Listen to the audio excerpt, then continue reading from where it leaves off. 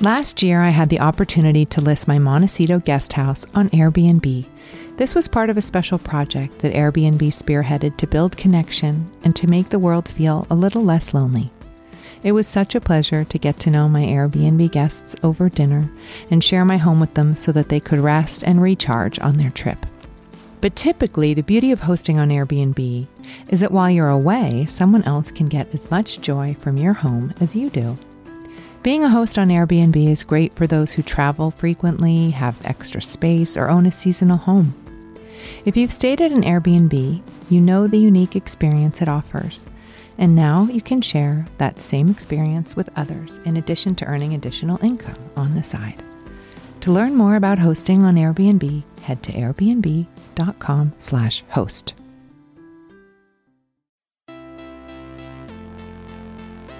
When you are pioneering anything or introducing new ideas to the culture, you get criticized. You do? Yeah. Did you hear about that? I didn't find the one. I found someone I respected, and we made it the one. In a sort of longing kind of view of love, people understand each other as if by magic. Nothing in itself is addictive on the one hand. On the other hand, everything could be addictive if there's an emptiness in that person that needs to be filled. I now know that nobody changes until they change their energy. And when you change your energy, you change your life. I'm Gwyneth Paltrow. This is the Goop Podcast, bringing together thought leaders, culture changers, creatives, founders and CEOs, scientists, doctors, healers and seekers, here to start conversations, because simply asking questions and listening has the power to change the way we see the world. Here we go. My guest today is actress, best-selling author, and activist Selma Blair. Selma is an incredibly gifted writer, and her memoir, Mean Baby, is one of the most impactful books I've read in a long time. Today, we talk about the journey that's led to Selma's multiple sclerosis diagnosis and how she's come to embrace change at 50. Selma explains how she found healing through books and writing, and how she's learned to be kinder to her younger self and the forces that have shaped her as a mother. Let's get to my chat with Selma Blair. Oh. Hi. Hi. So happy to see you. I'm so happy to see you. How are you? I'm really well. I'm here in LA and my health, I'm in remission, meaning I have no active lesions. I had a bone marrow transplant like 3-4 years ago. I can't remember because all time stopped 4 years ago, but I had a bone marrow transplant and it was really successful. I mean, great. I had a years-long flare. So I had accrued some brain damage. I have some stuff that still happens, but you just adapt. It just occurred to me reading your book. First of all, can I just tell you, it is so exquisitely written, so beautiful. There are a lot of memoirs that are honest and vulnerable and brave, but you are such a fucking good writer. Thank you so much, Gwyneth. I mean, really, thank you so much. It's all I ever wanted to be and never dared dream to actually ever publish anything other than a story or an essay. And it's just something I realized I didn't admit to myself that it's what I wanted to focus on. You just don't know until you start to discover a point of view. And even though mine is very kind of emotionally based, as I'm learning to balance my life better, you gain perspective. So hold on, people. You grow up sometime, you figure things out at a point, and then it's a whole different level of understanding. And it's such a relief to find what I've always been doing is something I get to do. Right. That's the work I've been doing, being an actress that was storytelling in a way, got me to this point where it's okay, I developed some celebrity to be able to get into this space.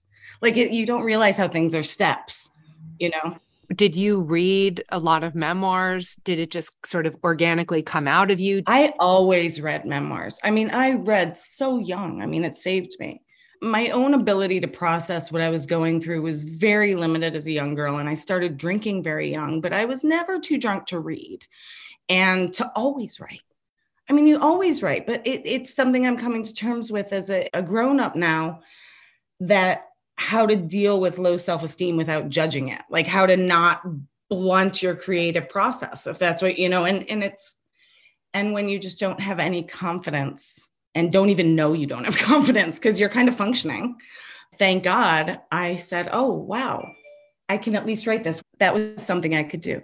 I realized that I have a space. I love words. I grew up reading, Joan Didion and C.S. Lewis and Judy Blume. And, books were everything. And when I read about Holocaust books, that, starting with Anne Frank as a fourth grader, it gave me such a perspective, and I have such an ability, like a lot of, playful, creative people, to really be in that space. And that's like, I kind of grew up with that story of Auschwitz and, real calamity kind of embedded in my brain. And then now I realize, okay, good. Now, how do I use that for the best of me? But I do think it helped me survive a lot.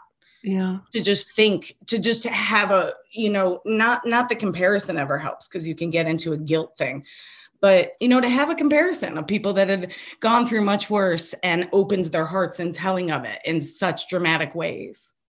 So that kind of abject bravery resonated with you. And I felt as your reader that literature had an impact on you. I could almost feel you as a little girl envisioning yourself in the world and being totally subsumed in your books. I picked books up from the library or from my mother's shelf. So, I'm reading Haywire, like the Hayward story, really grown up stuff, really young. It's so great. And it is great. Like there is something for definitely hovering, but for, censoring, but no, never books. My mother never censored any books. Everything, as critical as my mother could be, by the way, I adored her, but she was, quite impossible for an emotional character like me. But well, that's sort of putting it mildly, and we're going to get back to that. But she was also lovely. Like, Melissa Rivers writes in a book about Joan Rivers, who had very similar personality to my mom, although my mom was a magistrate and not a pioneering comedian.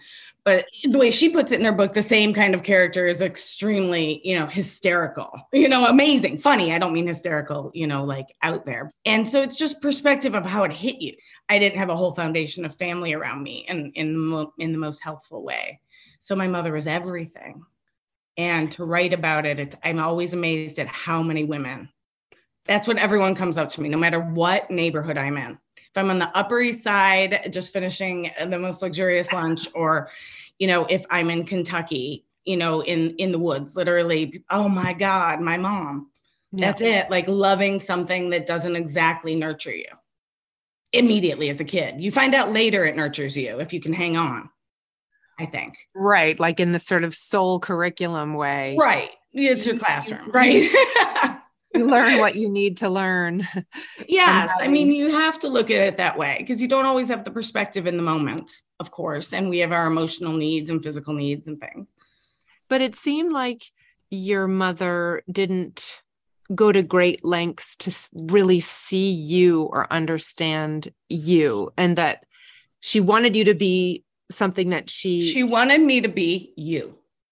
Gwyneth Paltrow. No, really. And that is an ideal. And I'm not saying that lightly. I mean, and it was my ideal too. My mother even considered naming me Gwyneth. And now, once you became a star, I was like, oh, if only my whole life could be different if I were Gwyneth.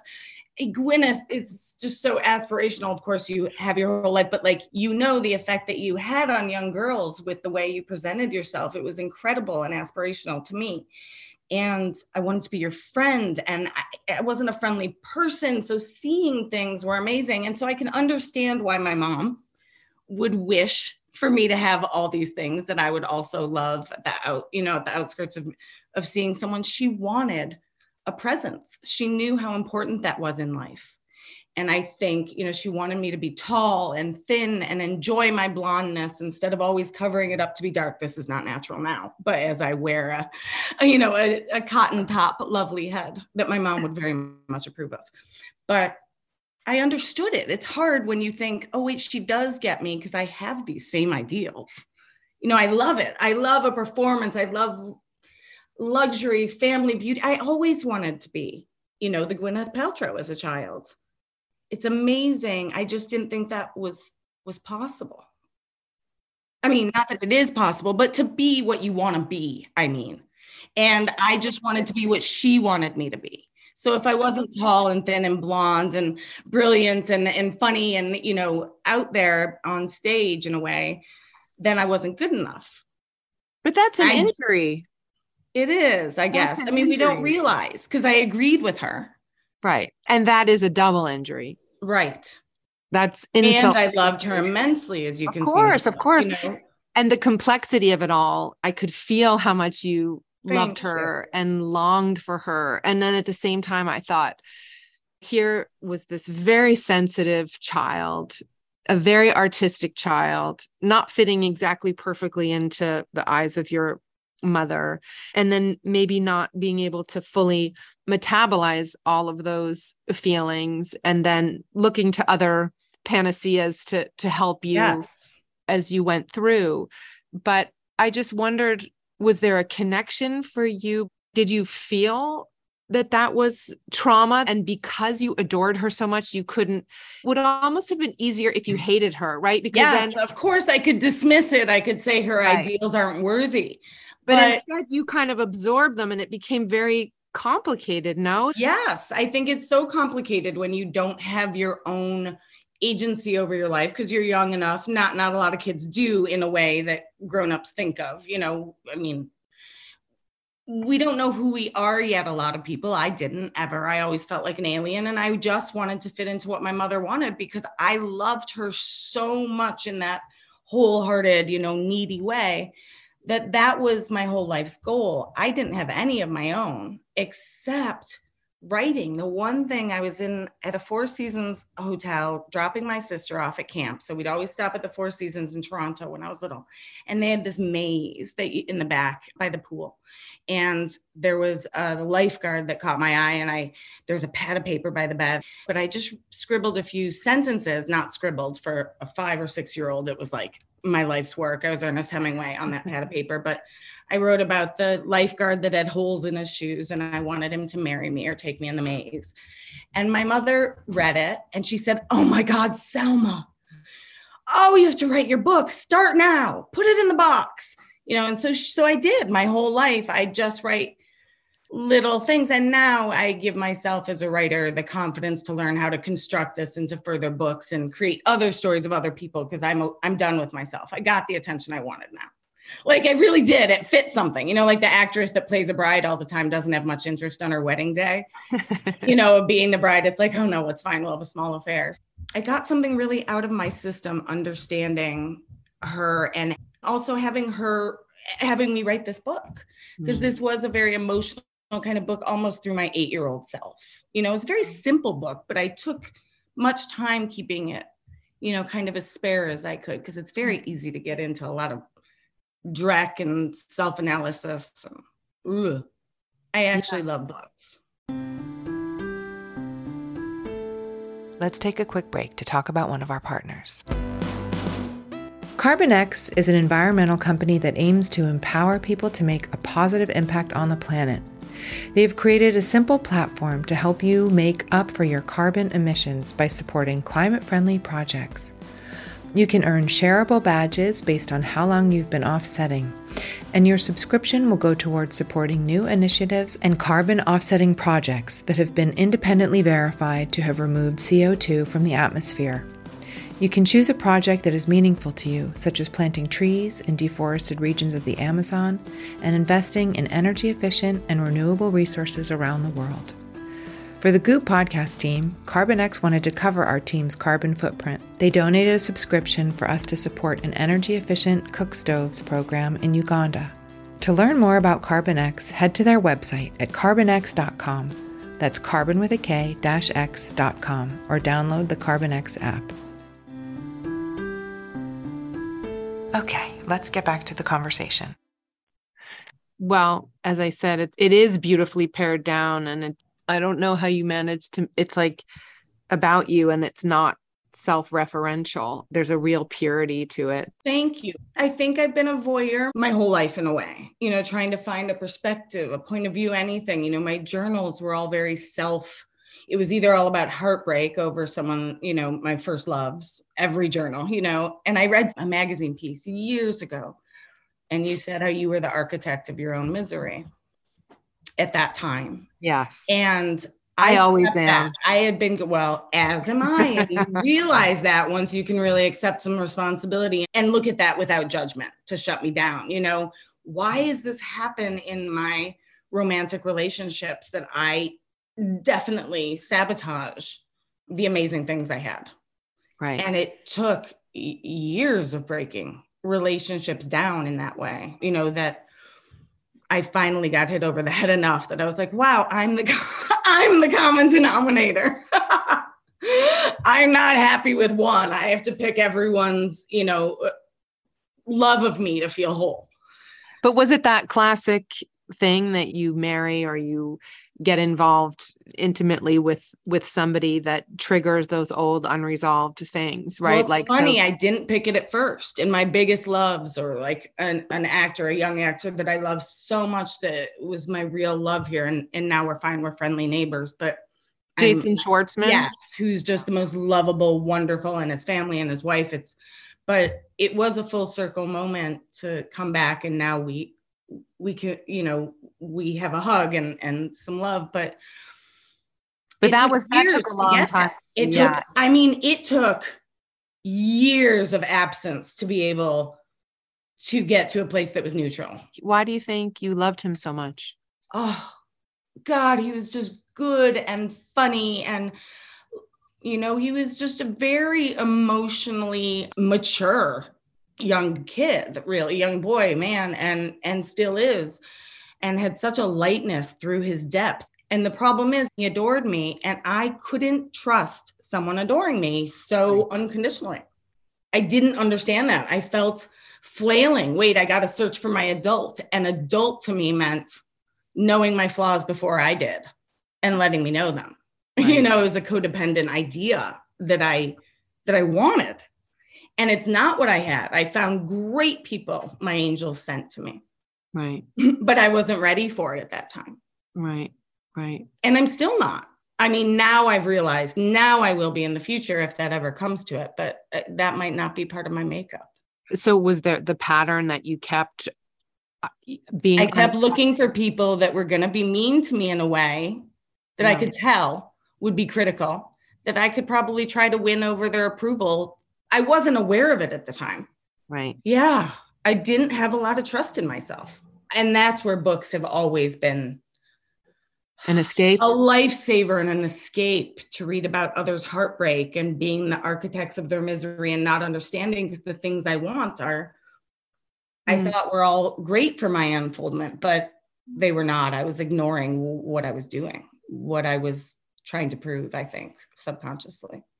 And so do you feel that your relationship with alcohol, which you talk about so like unbelievably bravely in the book, do you think that it was more that you were dependent on alcohol as a way to soothe like the particular difficulties of your life? Or did you feel like it was chemical? No, I never felt a chemical addict. And even when I'd had, you know, I've never had any dependency on anything chemically, very emotionally, only alcohol. It was a glass of oblivion. I didn't realize then I really needed to calm my nervous system down. I didn't realize that even MS, and maybe it was there, maybe it wasn't, that really does things to your adrenals, your nervous system. You know, you think you have a whole way of thinking, and it's just what's happening. It's weather, you know, and that is something I think more and more doctors need to understand, as I was misdiagnosed for maybe 35 years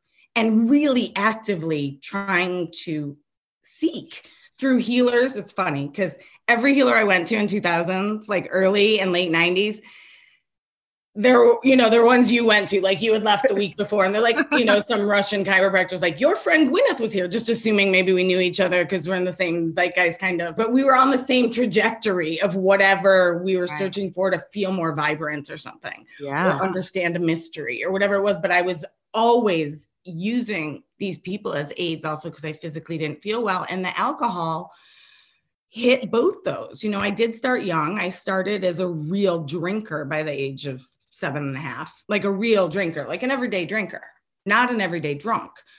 But I did start that very anesthetizing, pattern very young when there was either emotional, it was mostly emotional. I didn't start having like real body pain until like 8 and 9, but it was definitely to self-medicate. I didn't see any other thing. My mom and dad drank wine. That's safe enough.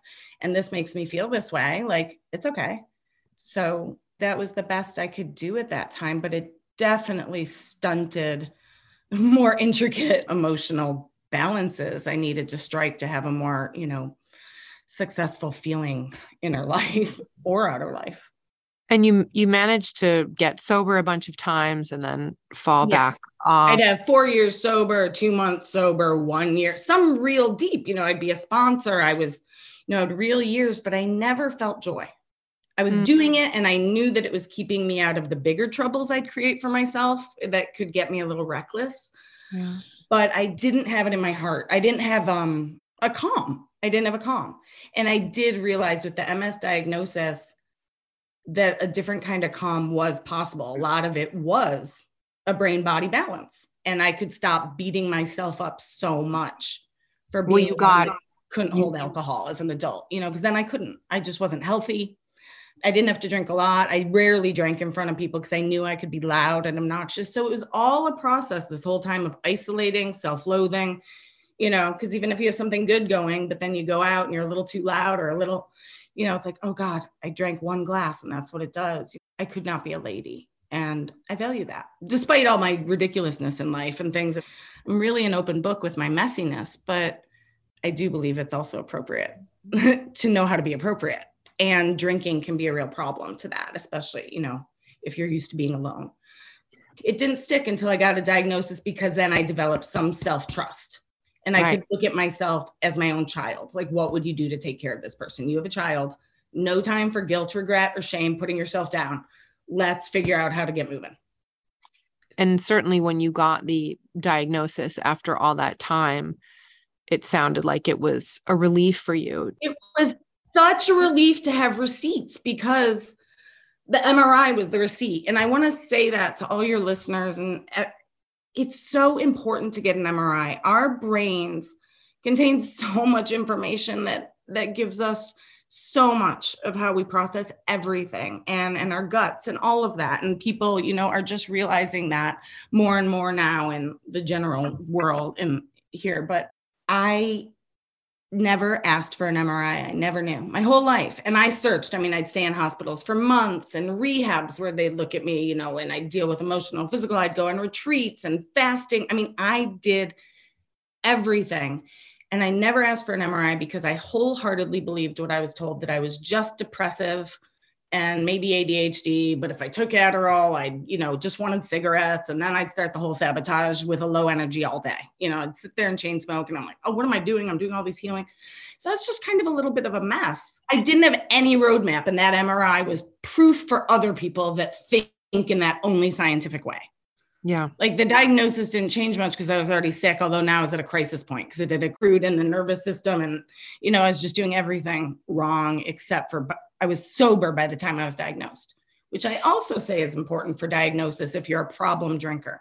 Right. Because you will not be able to see what's really happening with that added dehydrating and mental, processing factor all akimbo. Let's take a quick break to talk about one of our partners. When it comes to putting together your home, a great rug can make all the difference. A rug is really what pulls a room together and creates harmony. Nordic Knots offers a curated collection of rugs and timeless, high-quality essentials. They collaborate with leading designers and are the insider rug brand gracing some of the world's most beautiful homes. They have a wide-ranging collection, but we'll just talk about a few favorites today. The luxurious Grand Collection is known for its simple design, stunning colors, and high-quality wool. But if you're feeling a bit more bold, their designer collaborations are made with world-renowned designers and interior architects. Their Good Weave certified rugs are handmade and woven in all natural materials, like their super soft and beautiful New Zealand wool. At Nordic Knots, they make the process of rug shopping easy and enjoyable. And they always offer fast and free shipping from the US. To explore their rug collections, head to NordicKnots.com. Use promo code INNERCIRCLE to get free rug samples. Okay, let's get back to the conversation. Well, when you were very young, you started to feel these physical pains. And, this is something that I actually hear a lot from women who are on a wellness journey of whatever type, that they have been totally sidelined and marginalized by their doctors. They go in saying, I don't feel well, something's wrong. And they're told to take an antidepressant or exactly what you just said. I started antidepressants at 12 and I don't even know how to get off them because every time it's such desperate, withdrawals in the brain stuff. Right. So it's a track that I've been put on, that I let myself, that I did. And I'm not saying they're all wrong. I'm not saying all antidepressants are wrong at all, but when you believe one story. Well, it's not a clear picture, right? Not a clear picture. And you don't know who to go to for a clear picture. They're the people you trust. And I fundamentally believe that women know when they are off. Like, we know when something's wrong. And a lot of times we're told, you're fine, you're fine, you're fine, you're fine. It's this, you're postpartum, you're XYZ, you're depressed, you're exhausted, you're stressed, you're working too hard. Well, I've realized in my life, just like anything, you need receipts for the doctors, just like anything, to get anything accomplished more quickly, because everyone is kind of on their own surge. And so really, people really I need to write down, I kept a fever journal as a kid. It turns out I kept it for 4 years and that showed nothing, but I was on to something. Like, okay, let's bring in when I have this meal, like I throw up here, or I can't do, you have to have a specific thing. Right. And to say, if you're just so overall wonky or tired all the time, like I was, get an MRI. Let's rule that out. It's so funny that men can go in. Oftentimes what I've heard from my men friends, oh my God, I can't believe it took you your whole life to get diagnosed. I went in with a really crunching neck, a headache and a neck pain. And immediately they put me on an MRI. I've done that for 35 fucking years. No one ever said I had CAT scans. Sure. Dr. Sugarman gave me 100. When I was little, you get 100. Right. What is it? But they don't find anything, but they're not going to find that stuff. And I think it's amazing because then once you see something in the brain, then we understand nervous system. Then we start to understand the other things that are mind-body connections. And then we can search more accurately for the ways to calm. So now that you had your diagnosis and it was a great relief then I was screwed because the modality, every disease modifier I couldn't tolerate. Wow. So then it's like, oh my God, I have multiple sclerosis in this good time for multiple sclerosis, relapse remitting. Can you tell us a little bit about what multiple sclerosis is? Yes. Hi, I'm Selma and I have multiple sclerosis. It is when your immune system, it's an autoimmune disease, and it's when your immune system attacks, you have too many antibodies, everything, it crosses the blood-brain barrier for whatever reason, hereditary. Mostly it affects women, but not always, and of Irish descent, which I am. And it attacks the lining of your brain. It crosses the blood-brain barrier and will attack the lining of your brain, the myelin sheath, the fatty, slippery thing on your brain that conducts, all the impulses. And when that gets fried, it'll start like a little fire, and it can heal if it remits. But if it's going on long enough, it will go deeper and deeper. And you'll have lots of frizzled wildfires, small or little. And you could have tiny lesions that are in a very essential place for our daily lives that can be highly dramatically change your life. Or you could have little ones that you don't notice, that, you wouldn't notice in whatever you're doing in your day, and all different types of gradients in between.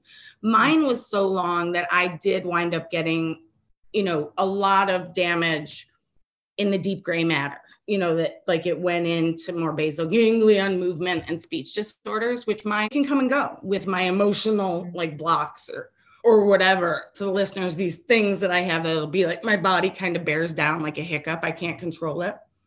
And it's like a spasticity, a dystonia. And so I curl up, I have my knees up and everything. But if I straighten out and walk, then it's just sitting up will trigger my body until it stabilizes again.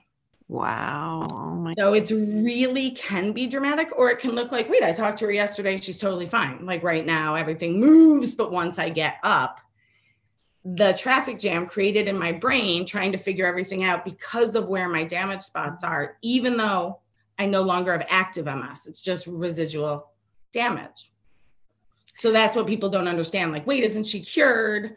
Why is she like this? My sister isn't like this. And I've had to learn to have a really strong core because of all the feedback I get from people not understanding. Like, wait, you're cured. Why are you still, you have cane one day, you don't. And it is variable. If it's a sunny day, I don't go out till about 6 unless I wear an ice vest when I'm out because the heat will trigger the autoimmune. So I have sun allergy now. Wow. But I'll still go to Cabo with you, Gwen. I'm just kidding. So you get a big hat. So you go out by 4. So you stand under an umbrella. It's fine. You learn, you get in the ocean more. What has been the hardest part of this for you? Well, I thought it was the hardest in the beginning that I couldn't be on a set anymore because of consistency. Is that really true? Yeah. Cannot? I mean, if something is really worth it, which is amazing because this MS has given me a discerning quality I never had before because I was just so happy to I get to work. Oh, this is the crappiest movie ever, but Meg Ryan's in it. I kind of want to hang with her on set. Cool. I didn't have a real trajectory. I was just pleased. I rarely turn something down unless it was really obviously just, a clunker experience. But so the MS will make me discerning. If anyone really believes in me, then that's the right partner anyhow, that would give you the time to go, okay, it's okay. Or, something that matching wouldn't be as essential, the way they shoot, that it's okay that you have this spasticity and it'll just be incorporated. It's just someone that has to be willing to take the time. Right. And I know how fast sets move. And so I don't even attempt until I could figure out how to do something effectively and an effective use of my discrepancies and right. in brain stuff. Right. But it's so exciting to be 50 and have to learn a whole different way of being. It's fascinating. And it's changed my style. Tom Brown looks amazing on me now because it's if my legs spread or I fall or I go to pet the dog or, drop my cane. Oh my God, that outfit works really well. It's very Charlie Chaplin. It's not like I'm in some, beaded, thing that I have to really stand erect. I'm definitely accept more quirks, for lack of a better word. And I find them somewhat, I get my own Christopher Walken cadence in a way, not at all Christopher Walken, my own, we'll figure it out. I get I'm it. going to work with this spasticity for sure. I worked with this amazing healer doctor one time, and we were talking about autoimmune diseases and how they impact women 10 to 1, I think, or 8 to 1 that they do men. I just think it's fascinating because all of the women that I know who have autoimmune stuff, lupus, I mean, it goes on and on. I have so many friends who have major autoimmune issues. And so what this person said was that women live kind of in a milieu of attacking themselves psychologically and emotionally. So of course your body would kind of follow suit and attack itself, right? That's right. The power of the word, the power of what power of how you regard yourself. And it did strike me that, you, God bless you, you've been in situations where you have let yourself be attacked and destroyed. It was no mistake. It was one of the first things I thought of when the MS finally really took more out of me, kind of took me really down, that's when I had to pay attention and take care of myself, adopt that, because I was beating myself up all the time. When people say you're under sedation, your body doesn't know the difference between a surgery unless you prep it and tell it, and being mauled by a bear, maybe, your actual cells, not your emotional body, perhaps, so it made sense. All of it made sense, was this is what I did, child.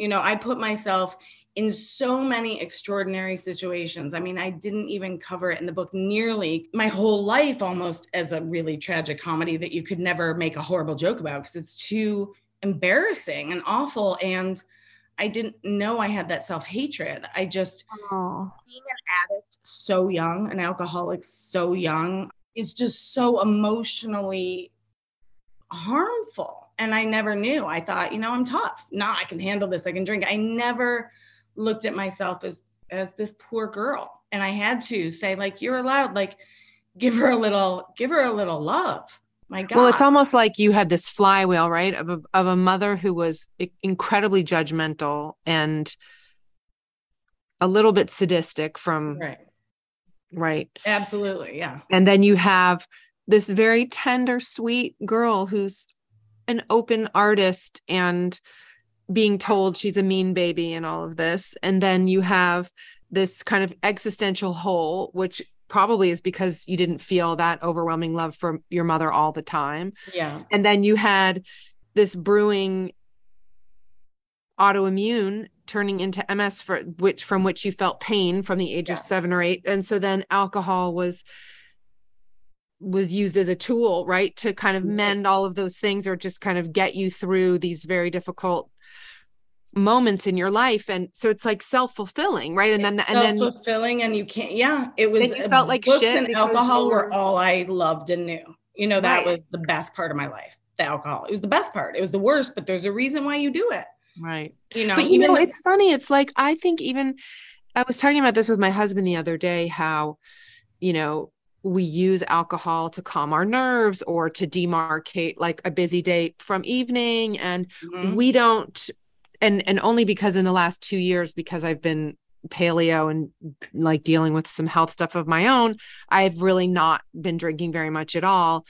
And the difference, I've become more observant about how we use alcohol in the culture as that crutch and as that, thing to calm you down or like get you ready for a party. And like, we really rely on it in so many ways that, are probably not, not that healthy. It demarcates our transition space. It's 60 to 0. You get home from work. I made the drink for my highly functional parents in the outside world, make them their drink. It was very much a Wes Anderson film with the, the swivel jungle chairs and the shag carpet and the parents, the mom wearing the Maud Frazone and the Paloma Picasso and dad, like Dustin Hoffman on the plaid Dunhill, and they're having the drinks and they cannot tolerate each other, but they pretend for many years. And I'm fixing the drinks and drinking the drinks. And it was all very quiet and smoky and drinky and wonderful and sad.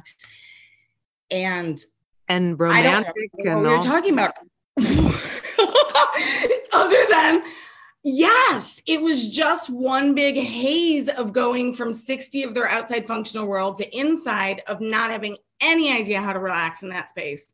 Right. And it was the only thing that could take you down other than deal with their actual feelings, right? Like dealing with their actual feelings was too difficult. And so I just didn't saw that template, right? You grew up with that template. I grew up with that. And I think so many people did. I mean, I think it's only now, unless you had really artist parents or something, that I didn't really, but my mom was the closest thing to a performer artist, but she was out of place and it was a judge. I mean, there was so many different things. She was so performative and fun, but it was also so critical in Mommy Dearest, which she acknowledged and liked the reference. She appreciated it, Mommy Dearest. So she had a sense of humor too, but it was all my reference points. Like I didn't grow up like my other friends that the family would all hang out like on the couch by the fire in front of the kitchen. Like our house was very segmented and stiff, and just the whole thing, your environment, all of it informs so much. Even if you're someone that doesn't have any money, it can still be simple, beautiful, airy. It was all like a mirror of what my parents were going through. And it was very cinematic and dark, but not useful for a flourishing personal, health. Absolutely. So it served me for many years for a love of style. Like I picked apart the things that I appreciated of my growing up, turned the cons into like a kind of catalog that I could tolerate. Let's take a quick break to talk about one of our partners. Last year, I had the opportunity to list my Montecito guest house on Airbnb. This was part of a special project that Airbnb spearheaded to build connection and to make the world feel a little less lonely. It was such a pleasure to get to know my Airbnb guests over dinner and share my home with them so that they could rest and recharge on their trip. But typically, the beauty of hosting on Airbnb is that while you're away, someone else can get as much joy from your home as you do. Being a host on Airbnb is great for those who travel frequently, have extra space, or own a seasonal home. If you've stayed at an Airbnb, you know the unique experience it offers. And now you can share that same experience with others in addition to earning additional income on the side. To learn more about hosting on Airbnb, head to airbnb.com/host. Okay, let's get back to the conversation. Not to jump around, but I have to ask you about this story of, so you're in New York, you're getting some traction acting. I think you're in New York, maybe you're in Los Angeles at this point, and you're starting to get jobs. And all of a sudden there are these mysterious letters that it's the worst, Gwyneth. It's the worst. It was the worst. I cannot get this out of my head and heart. It still, someone asked me this morning, my therapist asked me if it still like resonates in me, if that time still like triggers me at all. And no, so we have to give some I'll give you some reference point as that it's in the book, but my father was not a huge factor in my life. He paid for everything. I had a lovely private school. I had everything I needed, a very kind of, a privileged Midwest upbringing on the outside. He provided everything for safety. But my mother was really my love. And so she's what I focused on. And she did not approve of her husband very much. And so neither did I. And at one point, but I was still after college and I really grew up a bit and realized what he had done for me financially and things. So I still, tried to maintain a friendship and in a way, and I would tell him my successes or failures or hopes. I was not yet an actress. I was working at the coffee shop in New York on Union Square. I was having acting classes and doing all that and working at the Gap. But I was so excited. I loved it. I was such a Gwyneth fan, such a Drew Barrymore fan, such a Alyssa Milano from Who's the Boss. Like there were certain girls that you pick is like, yeah, I'm a huge fan. And so I was like, maybe one day, like I could be a commercial actress and make a living that way. And I'll see them like, fun, easy, innocent stuff. And I would tell my dad. And then as I started to get some traction and really committing to this, letters started to go. I booked a job. I remember it was a film with Adrienne Grenier and like Brandon Maxwell, who's in Welcome to the Dollhouse. And it was like a big thing. And it's like, oh my God. And it's for like drugged out woman. I had never done drugs, but I drank enough. It was in my wheelhouse. And I booked the part. I was thrilled. I only told my dad and maybe my boyfriend. And sure enough, letters, I found out the producers fired me from the movie because they were worried that I had all this baggage. I was like, what are you talking about? And all these letters were going to the production office from a bogus return address, FedEx letters, like 11 a day for a couple weeks, saying that I needed to be fired, that I was dangerous, I was a heroin addict, I was a liability. There's an incident that matched enough in the book that it was like, oh no, a bad incident at a rehab, but none of those qualities were anything. I was absolutely capable and reliable at that point, as much as anyone is going in. And I was terrified. That was all I had. I didn't have anything. I was a young girl and all you have is your name. And they were sabotaging it. And I had no idea it was my father. I mean, it went on for years. But was it your father or was it your stepmother? She wasn't my stepmother. I never even knew her. It was a woman that he was with. He never married her, but was with her. But it was her or it was him? It was both of them. I'll never really know the truth. It came through him, but it was her doing it. But he knew, but he believed, apparently this woman, this is not in the book, but this was set the thing of what triggered it. This woman thought that I had put a Mickey in her drink at Starbucks. I didn't even know she existed. My father never told me about her. I was in New York. I never met her. I mean, this was just a case of a really unhinged, vengeful person, I guess, that was angry at me as something she perceived I had done when I never met her. And she started this campaign against me to my father, as it turns out. And it was the most terrifying experience. I was terrified, and I only found out about it, truly the extent of what was happening, because a detective got in touch with me years later. It went on for 2 years, saying he knows it's not me, but he was hired by UTA, which was Drew Barrymore's agency at the time, and letters signed by Selma Blair were going to her. I don't know how many. I don't know exactly what they said. I saw a copy of one of them after the fact. And they were going to her with death threats. And I was, again, not an actress that anyone knew. I idolized Drew Barrymore. Like, as any Midwest girl that, you know, I couldn't even watch anything Drew Barrymore for so many years because it triggered like, oh my God, does she think I did this? I never became friends with her. It really kept me from making friends in this business, even though it was cleared up, maybe not with her, but cleared up by the time I became an actress. I knew, I was alerted what happened. We figured it out. And I then broke off all ties with my father. How did you find out that it was your father? Because the woman sending the letters, there were cameras at the FedEx, so you can track the tracking number on the FedEx that they had a bogus, you know, return address. It was like they kept saying some agency in Chicago that used to represent me, and I was, you know, nuts and unstable and all that stuff. And then it had a ring of truth enough to it in my dramatic, like, youth and kind of like really dramatic ways that I was like, oh God, people would think I'm unstable. Like, I am a little unstable. I'm a drinker, but I'm sober now. Like, then even, you know, I was sober at this point. I actually wound up drinking again because I was so isolated. Like, after 2 years of it, I was like, forget it. But it was the most horrifying thing and so shameful to me. And that Drew would ever think I was dangerous. I never really knew. And, you know, so it was unthinkable to me.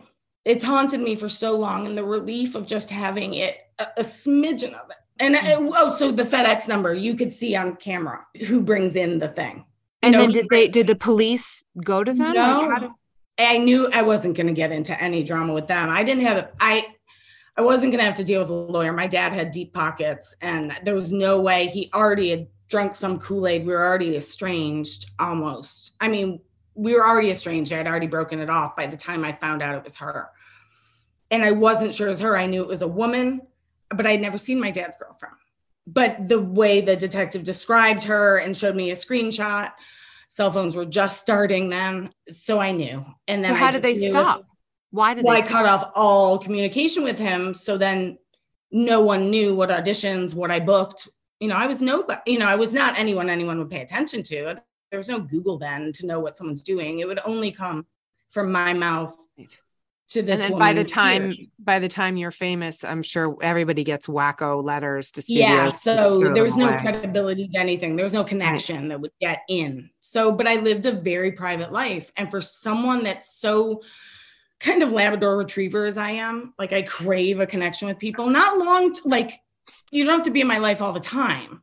Right. It can be someone I see once a year, but like, I'm going to sit on your lap, love on you, hug you. Like, I love that. That's just my kind of Drew Barrymore-ish side. And this is what but I'd made up a lie from the detective to say, okay, you trap some people, find out if it's your boyfriend, your father, whatever. Cause I didn't know who this woman was. I'd never seen her face, but I figured it was, you know, someone back where I grew up in Michigan, because it was a Detroit address and it was my father's office building. But I thought, oh, it wouldn't be him. There's tons of people from my hometown that might hate me. You know, who knows? I was homecoming queen. Okay, so anyhow,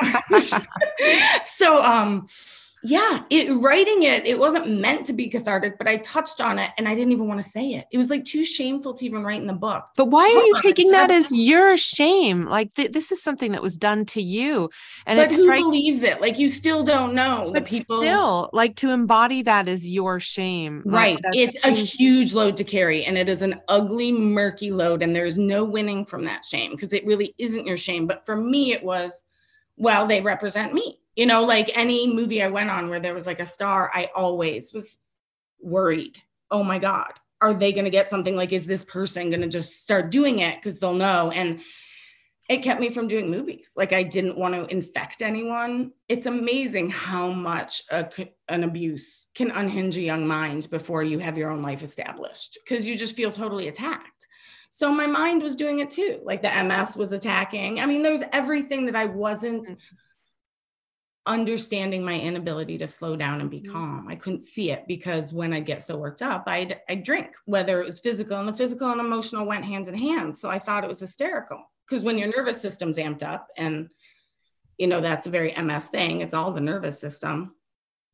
then it's hard to tell yourself. You go to the doctor and you're like, I am tired. I can't stop crying. I never knew it could be pseudobulbar affect, which is a real thing. And I take medicine for it now, but I can't afford the medicine, which is another problem, in the world. But in our states of medicine, it's problematic. Do you ever feel like, wow, I really was given quite a lot in this lifetime? Yes, I do now. I do now. And because I have perspective and I'm so much on the other side of it, I mean, there's still parts you always have to watch. I mean, it's not like I'm, a totally born again, different person, but I've expanded other areas of my life other than fear, which is huge. I've been through a lot. I just want to validate that. Thank you. It means so much because so much. Once I realized, oh my God, I am a world-class witness. And part of that witness is witnessing me and, how I interact, like standing apart now that it doesn't like agitate and hurt grief so much because I'm not in imminent danger. But even now, you still realize I'm still learning the patterns that were set from always being afraid or thinking I wasn't worthy of male, genuine caring. Will you tell me a little bit about like how you care for yourself now and what that looks like? Yes. I mean, I take care of some of the basic health stuff through IVIG and things to keep my proteins up in my blood and immune systems because I did long-term chemo. So they're low dose after ablative, I did low dose. So there were things that require kind of long-term rebalancing that I don't pay the best attention to.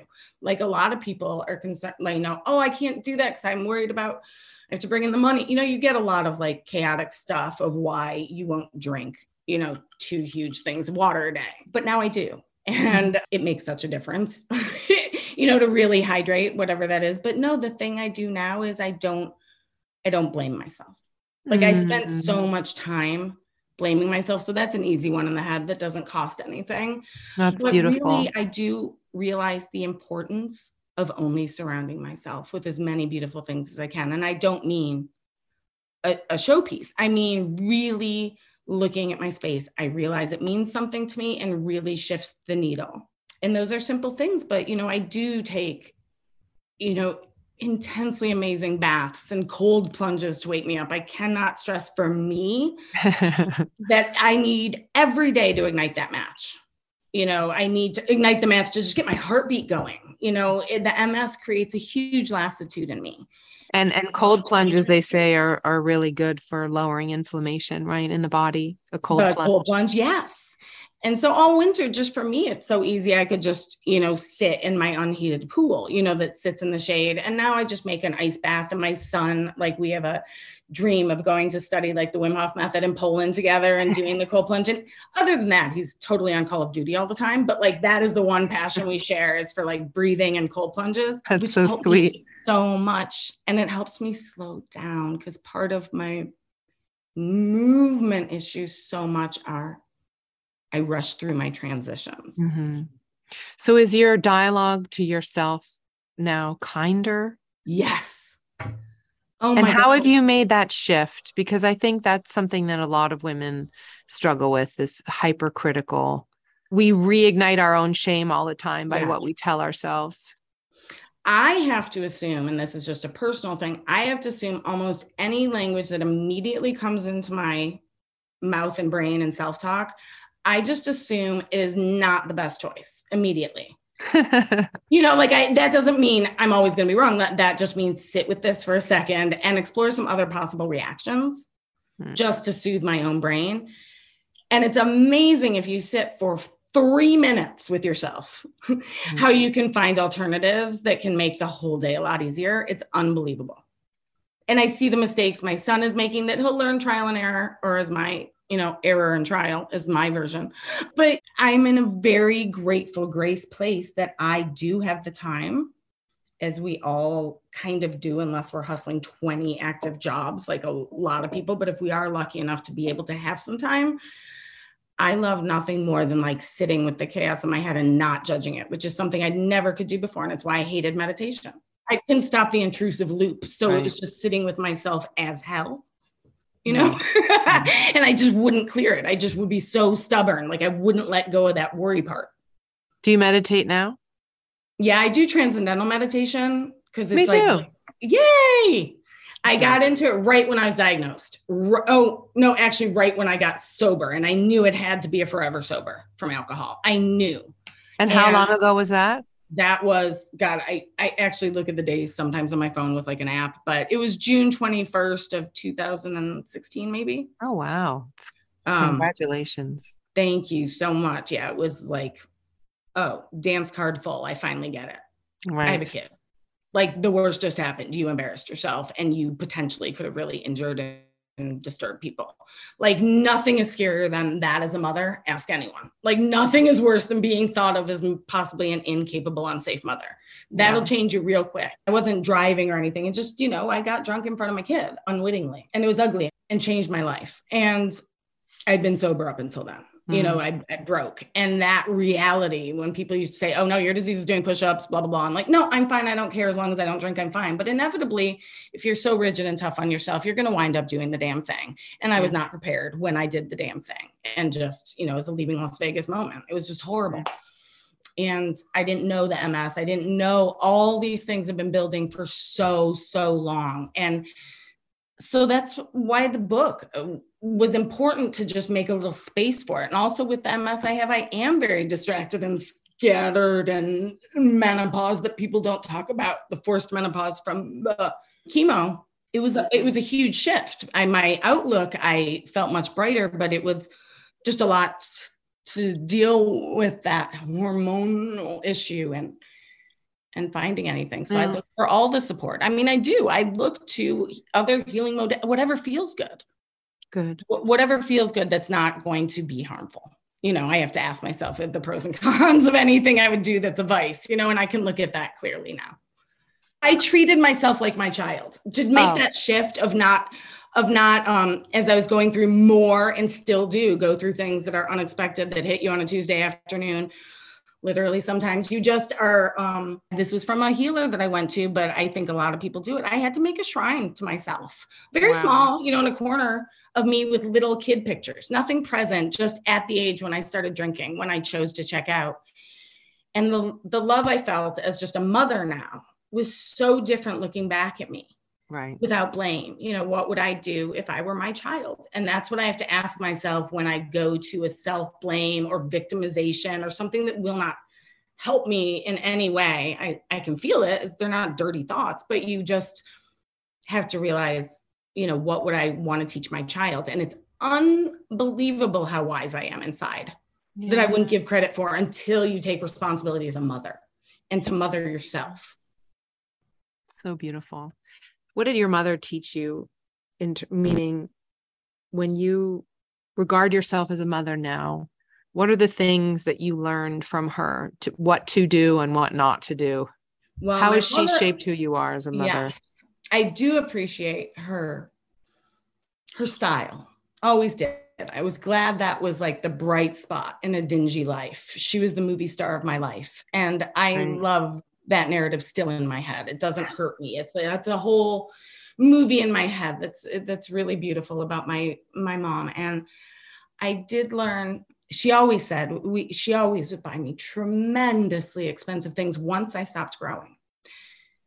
And she was not a spendthrift. She was very, very, very careful with her money, but she always believed, no, buy things that will be classic, that you do hope to take care of and keep. You will feel better for it. And whenever she'd see a child that was well-dressed, she'd say, oh, her mother loves her very much. Oh, you can tell they have no money, but look how that child is dressed. That child is loved. So that is one tiny part of love, but representation matters in all forms of yourself.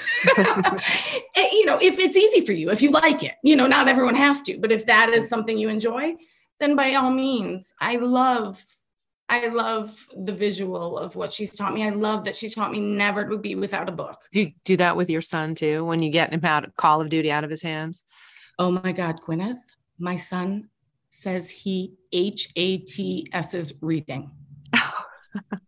I can't believe I admitted that. He doesn't care. He'd be proud. He's like, yeah, I hate reading. I can't believe it.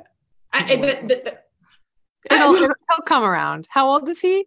He's going to be 11 at the end of this month. Oh, I mean, we've done the Diary of a Wimpy Kid, but like all that type. He'll read that type, but no, he is not. He said, Mom, don't try and make me into a reader. I'm like, oh, God forbid. God forbid. I don't know how that became like a bad. He's very much not my child. I mean, we're so different.